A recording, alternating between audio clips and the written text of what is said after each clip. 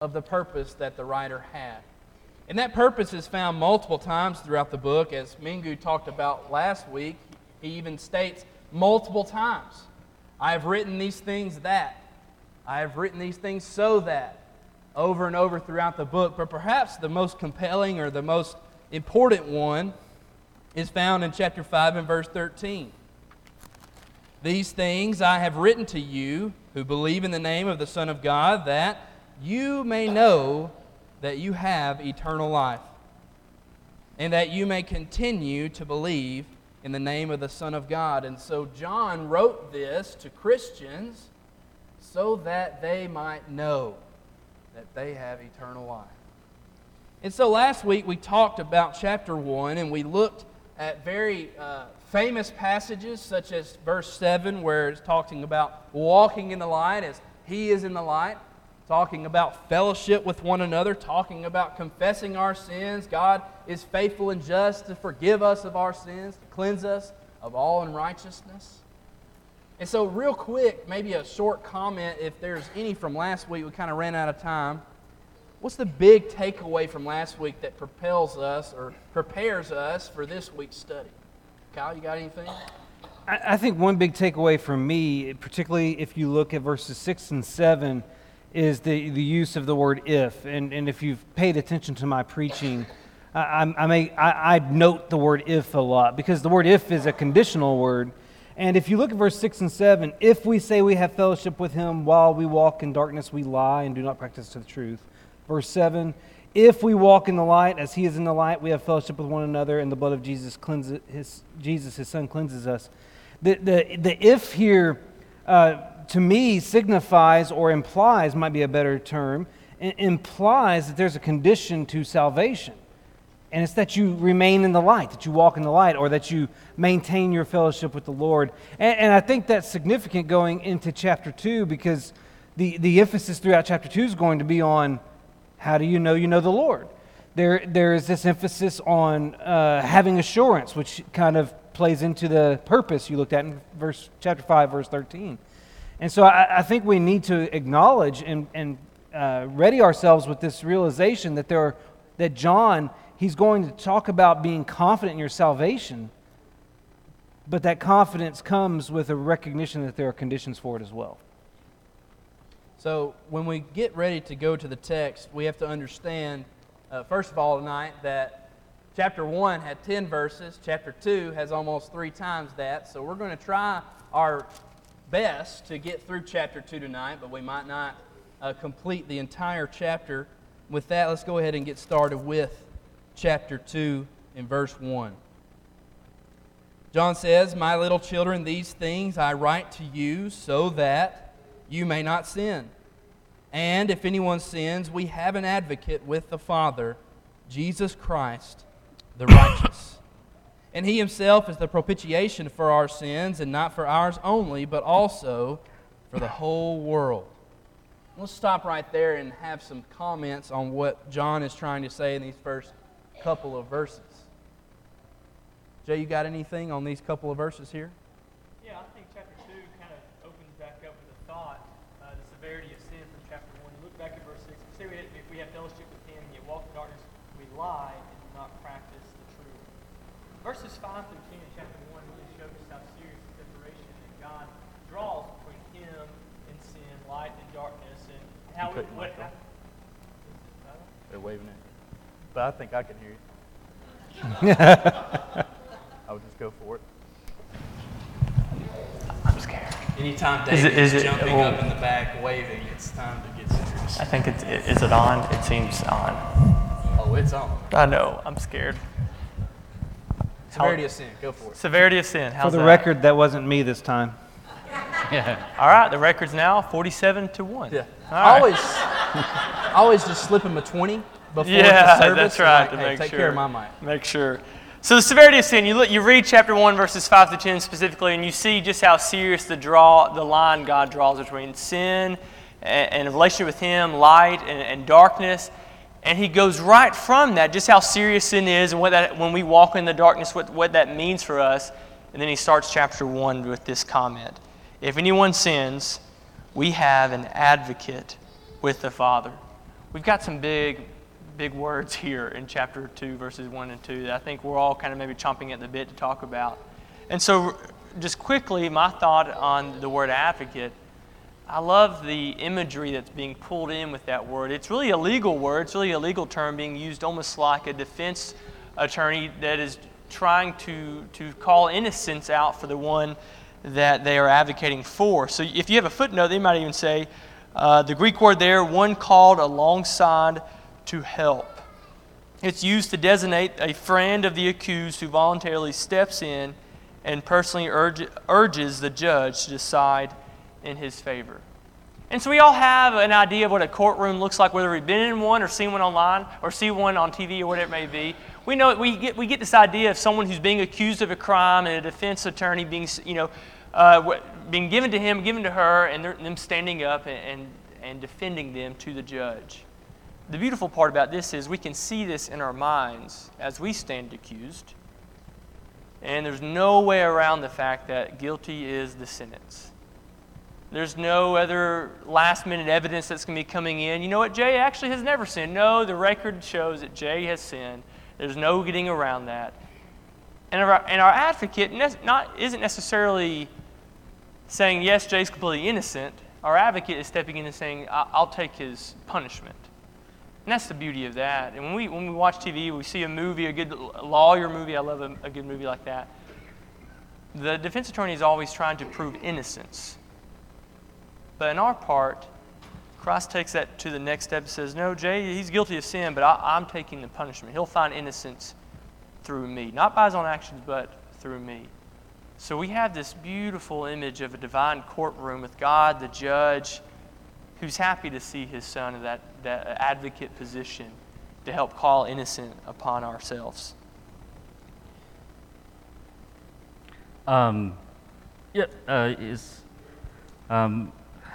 I failed to explain the Greek grammar last week, so I'm a little bit nervous to do this again. Here is a very important Greek grammar. I'm not, if I can avoid this, I want to avoid this, but I can't avoid this because it is so important. Here in verse 1, but if anyone does sin, we have an advocate with the Father, Jesus Christ the righteous. Here does sin, if anyone does sin, is in a little bit different tense, which is called aorist.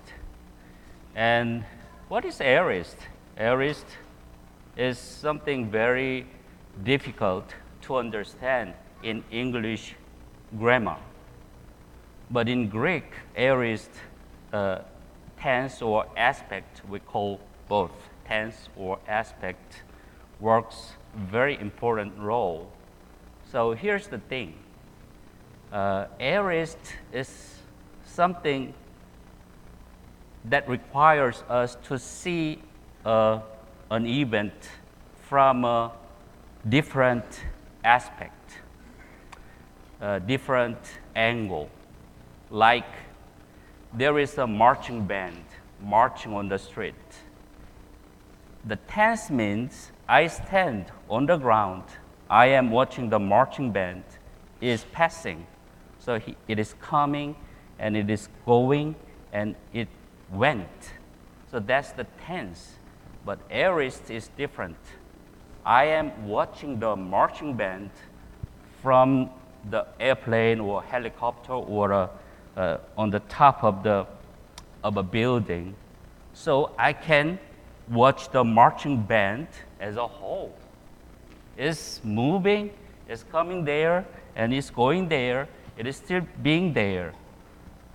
So it gives us the idea that we have the whole picture. In other words, it is not just a point, but we see the whole picture of something. So if the text says, if anyone does sin, means,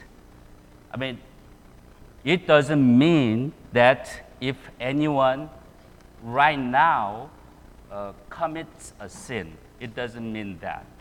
That is a present tense, current occurring thing. But this means if anyone does sin, means if anyone has been sinning, if anyone has been practicing sin. So it is his whole life so far. His life so far is sinful. So it is not just an event, but it is the state of the person. He's a sinner. So if anyone does sin means if he is a sinner. In other words, if he has not taken advantage of the advocate, it means that. So that's what this text means. So then he has an advocate. He has an advocate who would pay him the propitiation. So this is very important thing. So I had to explain the aorist tense. So it doesn't mean an individual independent action, but it means, it denotes the person's spiritual status. If he's a sinner, then he needs the advocate. He has to take advantage of the propitiation of Jesus Christ. The thing that stands out to me in these two verses is that it starts off with the phrase, I'm writing these things so that you may not sin. Implicit in that for me is the belief of John that we can, as children, and he's writing to Christians. He's not writing to people who haven't become members of the church yet. He's writing to people who are baptized into Christ. You can see that throughout the entire letter. He's writing to Christians and he's saying, hey, I'm writing this to help you not sin.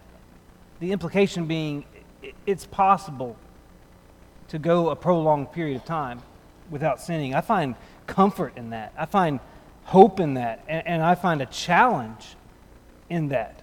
Because too often we are susceptible to the, hey, I'm going to sin every day mentality. I'm defeated. I'm just going to accept the fact that I'm always going to sin. And I think that mentality is wrong. Romans chapter 3, verse 23 says that all have sinned and fallen short of the glory of God. That verse simply means that it's inevitable that at some point in your life, between birth and death, you are going to sin. It doesn't mean that it's going to happen every day or every week or every month. And so to me, when I read this, I'm writing these things to you so that you may not sin. I'm challenged. I'm challenged to try to live every day without sinning. And I have hope that that's possible because I have an advocate. The truth is, he says, these things I write to you, meaning these things I've just said in the last chapter, he didn't have chapters back then, these things I just wrote, I have written so that you may not sin. We sometimes look at verse 7, we have the blood of Christ cleansing us. Sometimes people say continually cleansing. Last week we talked about the windshield wipers wiping off the sin. We talk about we have this ability to confess our sins. He's faithful and just to forgive us our sins. And so we think and we start to believe, well, I can sin because God's going to cleanse me. Because Jesus' blood is going to cleanse me. It's that idea of what Paul would say, shall we continue in sin that grace may abound? Certainly not. John, to me, is saying the same thing. Shall we continue in sin because the blood of Jesus cleanses us? Certainly not. I have written these things so that you may not sin. It's a call for us to understand, yes, we do have the blood of Jesus Christ cleansing us. Yes, we do have the ability to confess our sins and to get forgiveness of those sins. But don't take that as a free ticket to sin as much as you want to make the blood of Jesus more powerful. I have written these things to you so that you may not sin. But if anyone does sin. But when you sin, you have an advocate with the Father, Jesus Christ, the righteous, who is the propitiation, the atoning sacrifice. You know, I love explaining a church word like propitiation with another church word, atonement.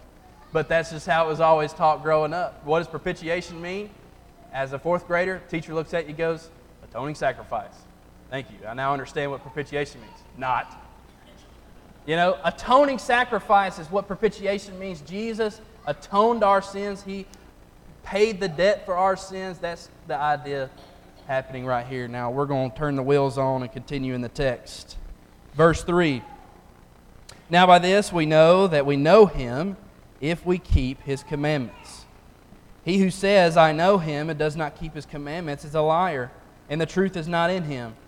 But whoever keeps His word, truly the love of God is perfected in him. By this we know that we are in Him. He who says he abides in Him ought also himself to walk just as He walked. Brethren, I write no new commandment to you, but an old commandment which you have had from the beginning. The old commandment is the word which you have heard from the beginning. Again, a new commandment I write to you, which thing is true in Him and in you, because the darkness is passing away and the true light is already shining. He who says he is in the light and hates his brother is in darkness until now. He who loves his brother abides in the light, and there is no cause for stumbling in him. But he who hates his brother is in darkness and walks in darkness and does not know where he is going, because the darkness has blinded his eyes. Now there's a lot to be said about those many verses, and we're going to take some time here. I'm going to go ahead and start it off by talking about what he talks about in verses 3 and 4 about knowing God. This is one of the things Kyle says all the time. If you've heard me preach long, you've heard me talk about this. I've preached many times at this point. I talk about this a lot, what I'm about to talk about. But there is a difference in knowing God and knowing about God. And that's exactly what I think John is trying to say here. By this we know that we know Him if we keep His commandments. You know, there's a difference in knowing the commandments, right? That's knowing about God. I know what God expects from me. I know what God desires from me. Those are the expectations He has led for me, and therefore I know about that. But the next step is not only knowing about the commandments, knowing about the expectations. It's about following those expectations. Following those commandments. And that's the difference. He says, he who says, I know Him, and does not keep His commandments, this person is a liar. And the truth is not in him. The truth is, when we act like we know God, we know Jesus, we are part of the church of Christ, we are part of the body of the Lord that He bled and died for. But we're not keeping the commandments. We don't know anything.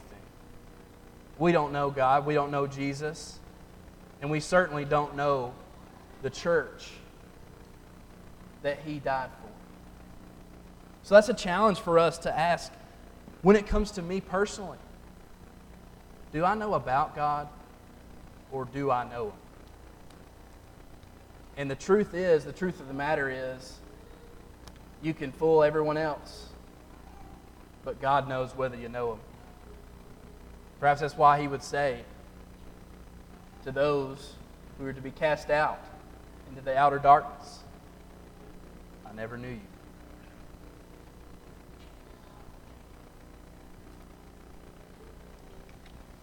The ESV translation has a little bit different from the New King James Version. Verse 3, ESV says, and by this we know that we have come to know Him. So it denotes that there was a point that I came to know Him. So I think that is important for us to understand that John has an idea that we have passed a line. We should have passed a line from darkness to light. So we have come to know Him.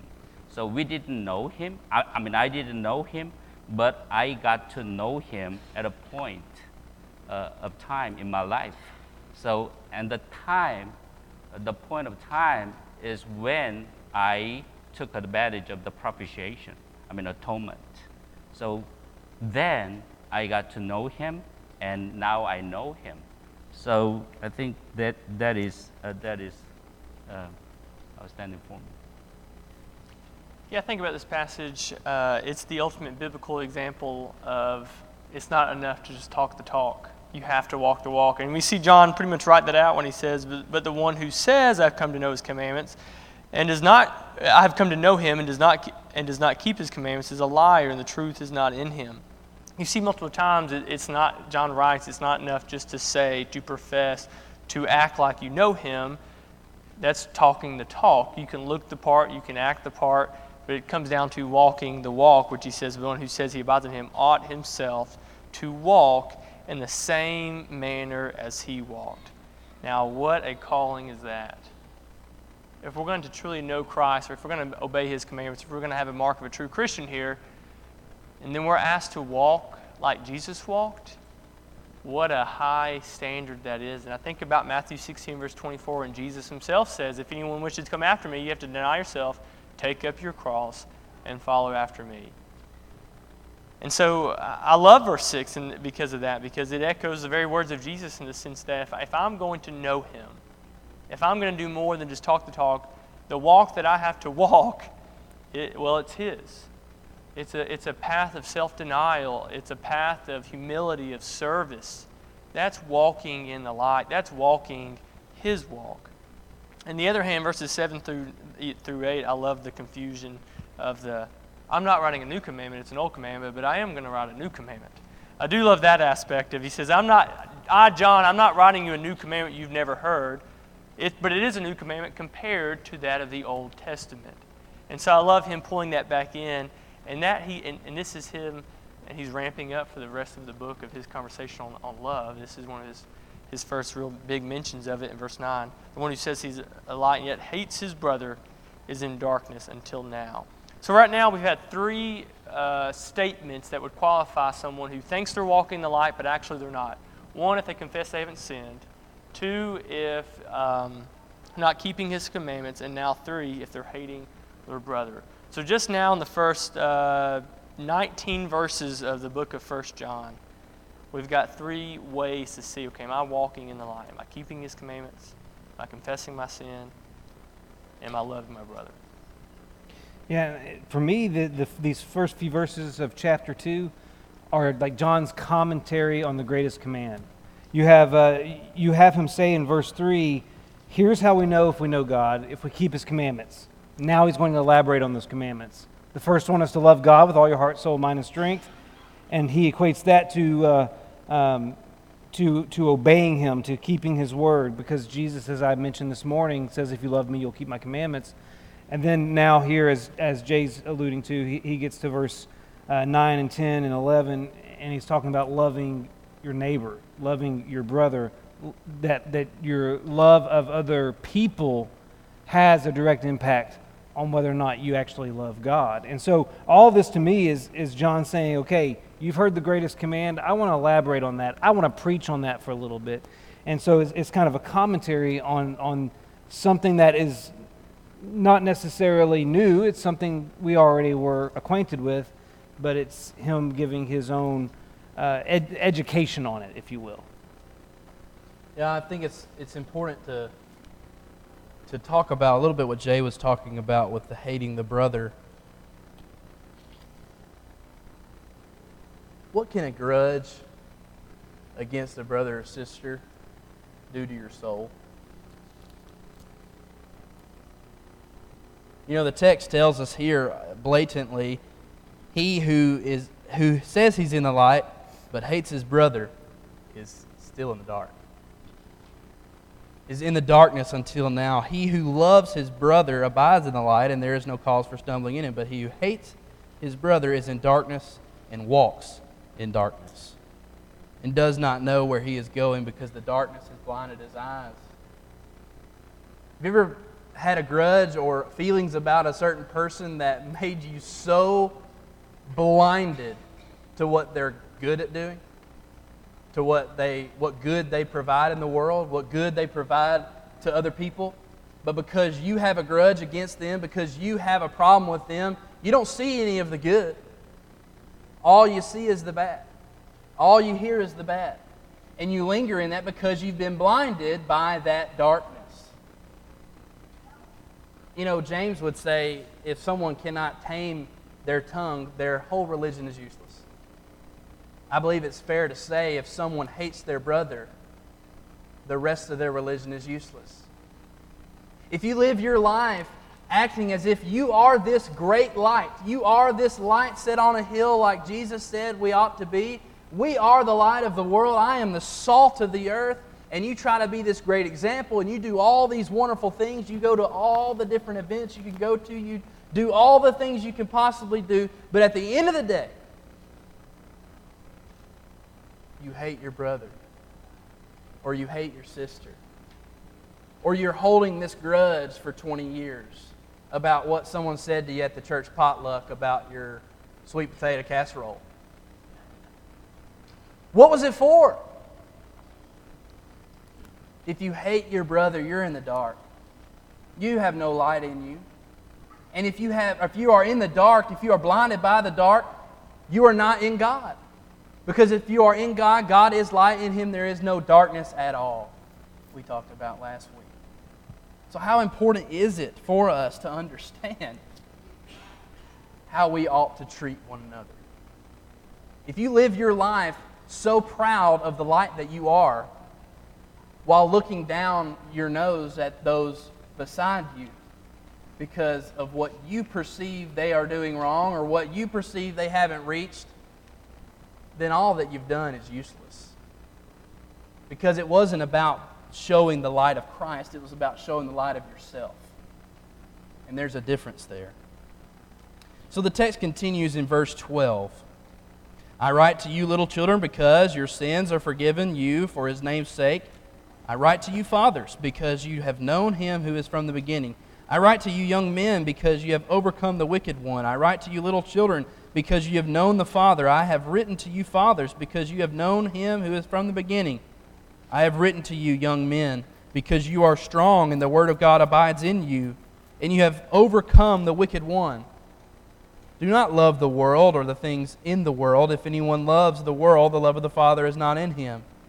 For all that is in the world, the lust of the flesh, the lust of the eyes, and the pride of life, is not of the Father, but is of the world. And the world is passing away in the lust of it, but he who does the will of God abides forever.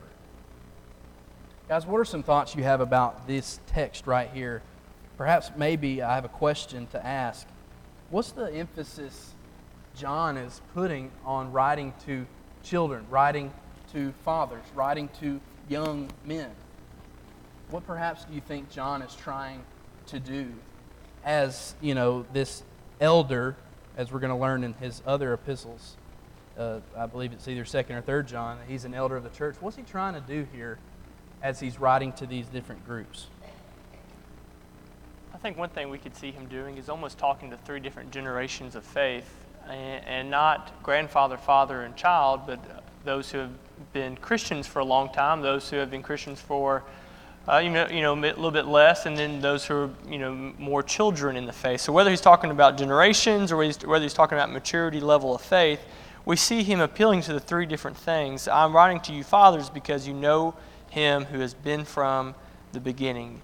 Part of the letter of 1 John is going to a generation or to a group who have been there since the start, who have been there, or who have had a faith for a really long time, and they need to hear this. In the next group, I'm writing to you, young men, because you have overcome the evil one, because you are strong. What young man, what young person doesn't need to hear that? Who doesn't need that encouragement? Who doesn't need to hear? Doesn't need that Admonition. That to fight, to continue to fight against the evil one. The older generation, those who have been around the faith, still fighting against the evil one, no doubt, have passed that more difficult time where they're fighting against the world. But that young man, that young person of faith who's still growing and maturing in that level of faith, they're fighting Satan maybe more than any other generation at that point. And then to the children, I have written to you, children, because you know the Father. Whether you're children or young in the faith, I'm writing to you because you're starting to know who God is. And so at every level of life, every stage of life, every age of life, whatever it may be, there's going to be content in this book. There's going to be material in this letter that you're going to be needing to listen to. I'm writing these things, and I have written these things for you.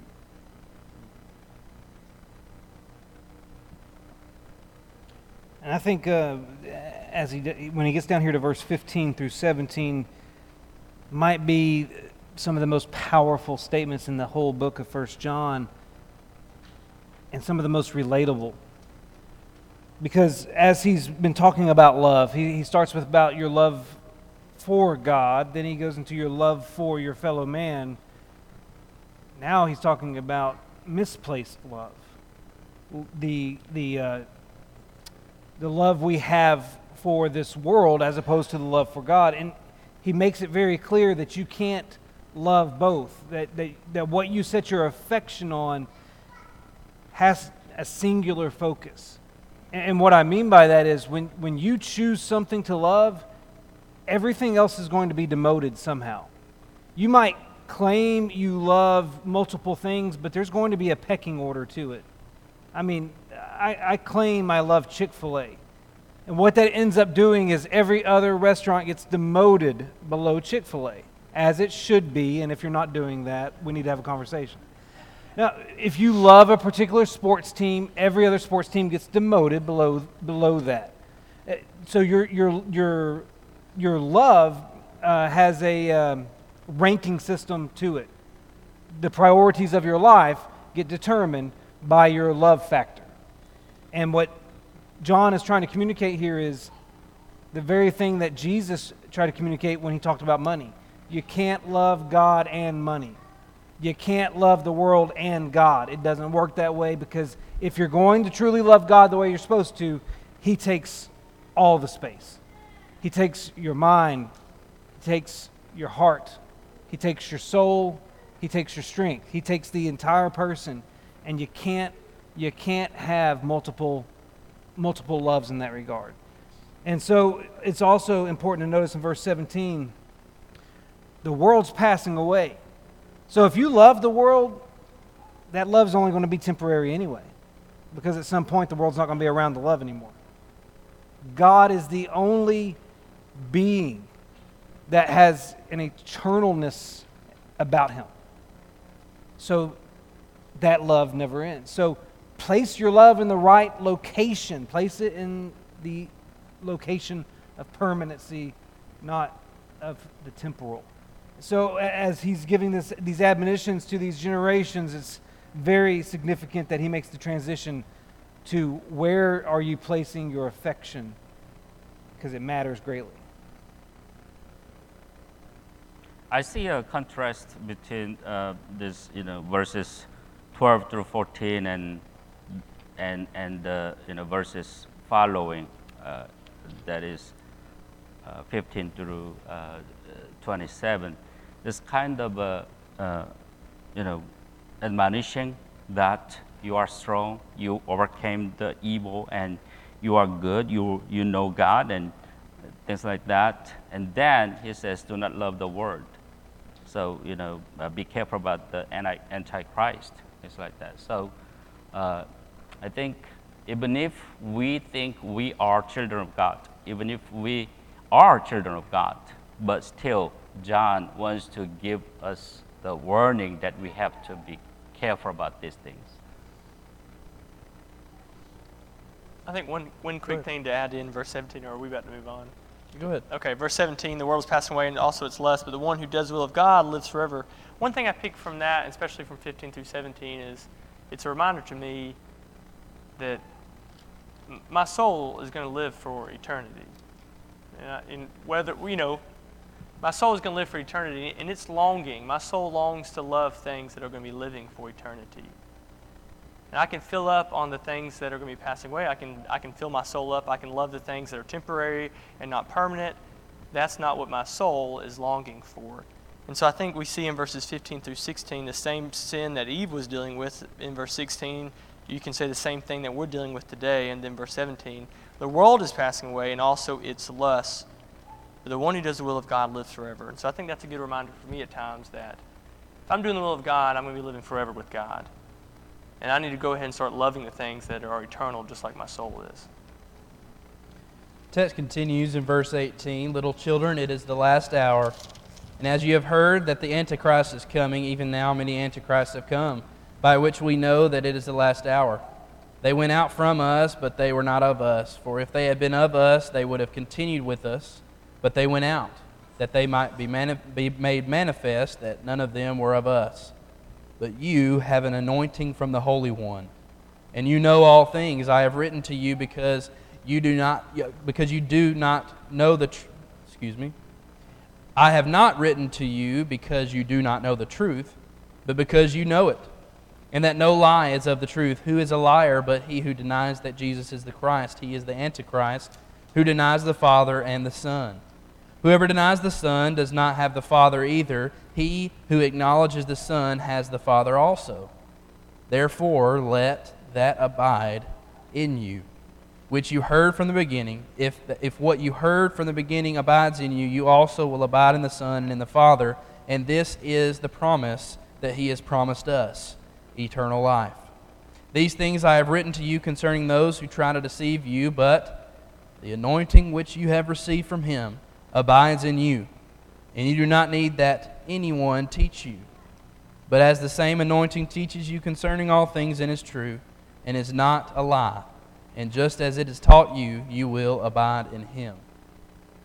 So, guys, that's where we're going to end our text tonight. We're going to pick up next week with verse 28, but let's have some thoughts about this last chunk of text in 1 John chapter 2.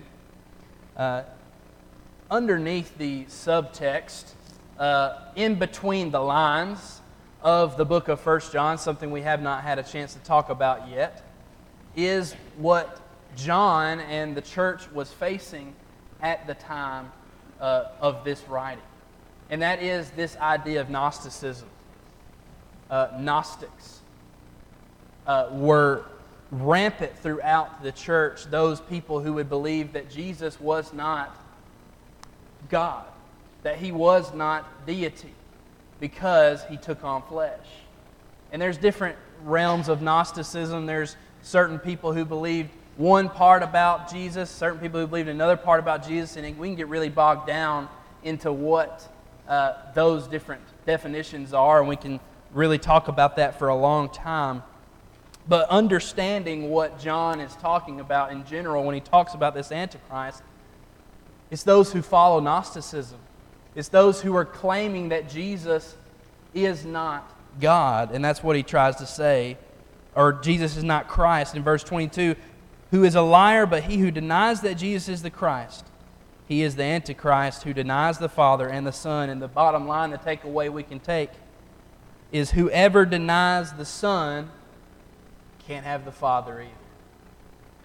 That's what we take away from John here in this huge text, 18 through 23. The main takeaway is, if you're going to say that about Jesus, if you're going to say that Jesus is not God, that He is not the Christ, that He is not the Son of God, that He is not deity, that He is not just as equal as God the Father, then you can't have God the Father either, because the two are one. The two are one, and you cannot have one without the other. And so he's probably talking to some of these Christians who had followed Judaism in the past, who were all about the Father because the Father was there in the Exodus, but weren't necessarily all about Jesus, when Jesus was the one who saved and gave them their salvation. Jesus was the one they were supposed to be walking in. Jesus was this one that they were supposed to be emulating, and they weren't. So what are y'all's thoughts about 24 through 27? Well, this large section we just read, what I think is worth mentioning is everybody gets intrigued when they see the Antichrist language. We get fascinated with that. There are three things you need to know about that really quick. Number one, John is the only New Testament author to write about the Antichrist, and he only writes about it in 1 John and 2 John, not Revelation. And so the only places you're going to find this term is right here in this chapter and in 2 John verse 7. That's it. The other thing you need to know about the Antichrist, Ben alluded to it. By definition, the Antichrist is anyone who denies that Jesus is the Son of God. That's the Antichrist. It's not some significant figure in history that is opposing Christianity in some unique way. It's anyone that denies that Jesus Christ is the Son of God. And the third thing you need to know is there are many Antichrists, not one Antichrist. In fact, John specifically says that back in verse 18 of this chapter. There are many Antichrists. And so don't get misled by this idea that there is some significant opposition. There's this force, there's this person that's going to come along and create some great drama in the history of Christianity, because that's not what the Antichrist is. The Antichrist is just somebody who denies who Jesus is, and there can be many of them, and they were around in John's day, and they're probably going to be around again, because anybody who denies Jesus is the Son of God is an Antichrist. So the Antichrist language is not that complicated. Yeah, I think it is very easy to understand what an Antichrist is. The opposite of what Antichrist is to acknowledge Jesus as Christ. So if anyone does not acknowledge Jesus as Christ, then he is Antichrist, or she is. Yeah, I read verses 19 through 27, and to me, it's John saying, remember your first love. They're having a problem with false teachers. They're having a problem with this Gnosticism going on. But verse 20, but you have an anointing from the Holy One, and you all know. I have not written to you because you do not know the truth, but because you do know it. And in the middle of all this false teaching, some of them probably within the very congregations that this letter is being passed around to that have gone out and preached false teaching, he's trying to tell them, remember your anointing. Remember your first love. Remember your calling. Again in verse 27, but as his anointing teaches you about all things, and is true and is not a lie, just as it has taught you, you abide in him. It's a plea of John to his listeners, to his audience, to remember the truth that they first clung to, the truth that they first fell in love with, what Christ is and who he is and what he stands for. And to me, I think about Revelation 2 and verse 4 with his complaining against the church at Ephesus. But I have this against you, that you have left your first love. And so tonight in my life, when I think about the things that surround us, that crowd us, that distract us from everything, I read this passage and I have to read this to myself. Remember your calling. Remember your first love. Don't be distracted by the false teachers. Don't be distracted by all the other things in life that try to pull you away, the pride of life, the distractions that are around us. Remember your first love. Do not forget about your anointing. This is where we're going to end tonight in verse 27. We'll pick up again in verse 28 next week. I do want to say this about verses 24 through 27, and that is a reminder of what verse 25 says. And this is the promise that he has promised us, eternal life. I believe what John is trying to say and trying to remind them, just like Jay was saying, remember your first love. He's also trying to say, remember what you have through this Christ. Remember what Christ offers. All these false teachers, all these antichrists, all these Gnostics, all these different people who are trying to draw you away and lure you away from what you had heard from the beginning. He says multiple times throughout the chapter, what you've heard from the beginning, what you've heard from the beginning. These people who are trying to pull you away from what you've heard from the beginning are also pulling away your chance at eternal life if you follow them. And so for us, I think it's a reminder for us not to lose sight of why we're doing all of this. Why we are going to all of these extents in our life to stay away from temptation, to stay away from the world, to not love the world or the things in the world. It's because the promise of eternal life. And that eternal life is through and only through Jesus Christ, who we have heard from the beginning of our faith. Mingu, will you close us in a word of prayer? Let's pray. Dear Heavenly Father, thank you so much for this beautiful day. Thank you for this opportunity for us to get together to study your word. Thank you for the ministers who prepared these lessons and shared these lessons with pure heart. Thank you for their work here in Beaufort and in this community. Please help us all to go out and do what you want us to do. Thank you for the leaders of this congregation who are so sold by the Word of God and who want to teach the Word and spread the Word in this community. Please help us all that we can do your will in spreading the gospel all through this community. Thank you for all the things that we can do and we are doing in the campaign of Going and Doing. Please help us to do better every day, and please help us to bear much fruit to please you and to honor you. Thank you for Jesus Christ our Lord, who sacrificed himself for our salvation. We cannot forget the sacrifice, and we cannot appreciate it well enough. So please help us to understand it and have it in our hearts, in everyday lives, in every moment of our lives. In Jesus' name we pray. Amen.